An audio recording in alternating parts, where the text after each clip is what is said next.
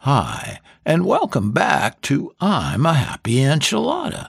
And if this is your first time with us, thanks for tuning us in. I'm Don Culver, and I'll be your host. And today we take a deep dive into the mantra, change your thinking, change your life.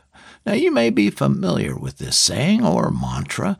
I read or heard about it more than 30 years ago.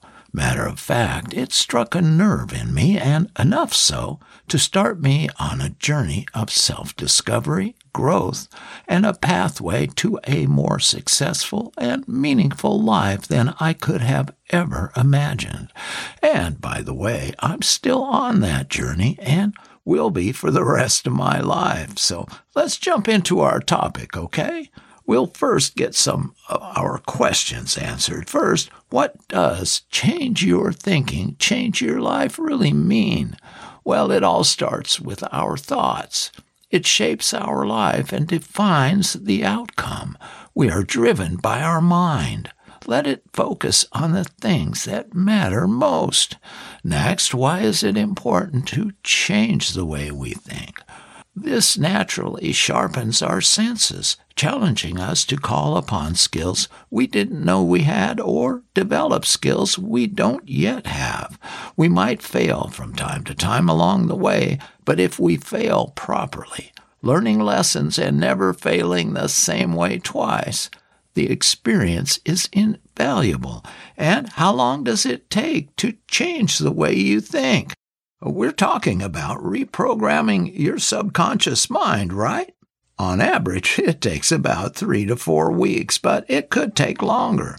It depends how deeply ingrained the behavior is that you want to change, as well as your own limiting beliefs. And a big question is, why is change so hard for most people? The challenge with changes comes from our tendency to see them as problems rather than opportunities for learning and growth. Most people are afraid of changing their routines because they have either had a tough time adapting in the past or have witnessed the difficulties others have had.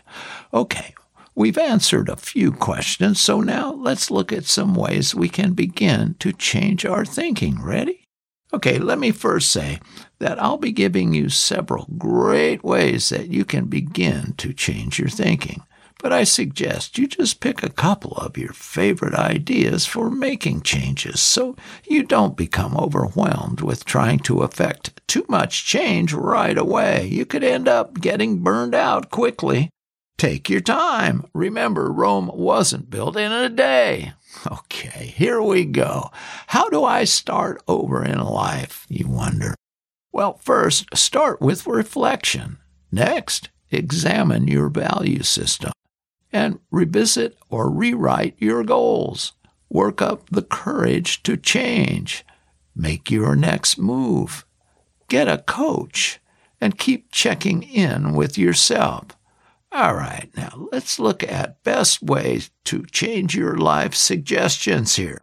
All right, first, stop mistaking your thoughts for reality. Next, get into the present and align your life to your personal values. Upgrade the company you keep. Switch perspective. Learn self-compassion. And here are some how to change yourself for the better tips to consider. First, acknowledge your mistakes and look to the future. Next, get out of your comfort zone. Associate with other people focused on success. Set short and long-term goals. And stop comparing yourself with other people. That's such a losing proposition. So there's a ton of ways for beginning good change in your life. Choose wisely. And a couple more things to consider. First, the voice in your head will become very vocal when you begin to implement ways to make change in your life. The voice is your worst critic and hates change. The voice is cunning and thrives on negativity. Please make a sincere effort to silence that voice. It can be done. And second, we give you lots of information and ideas to help you to improve your life here, but we are big fans of therapy.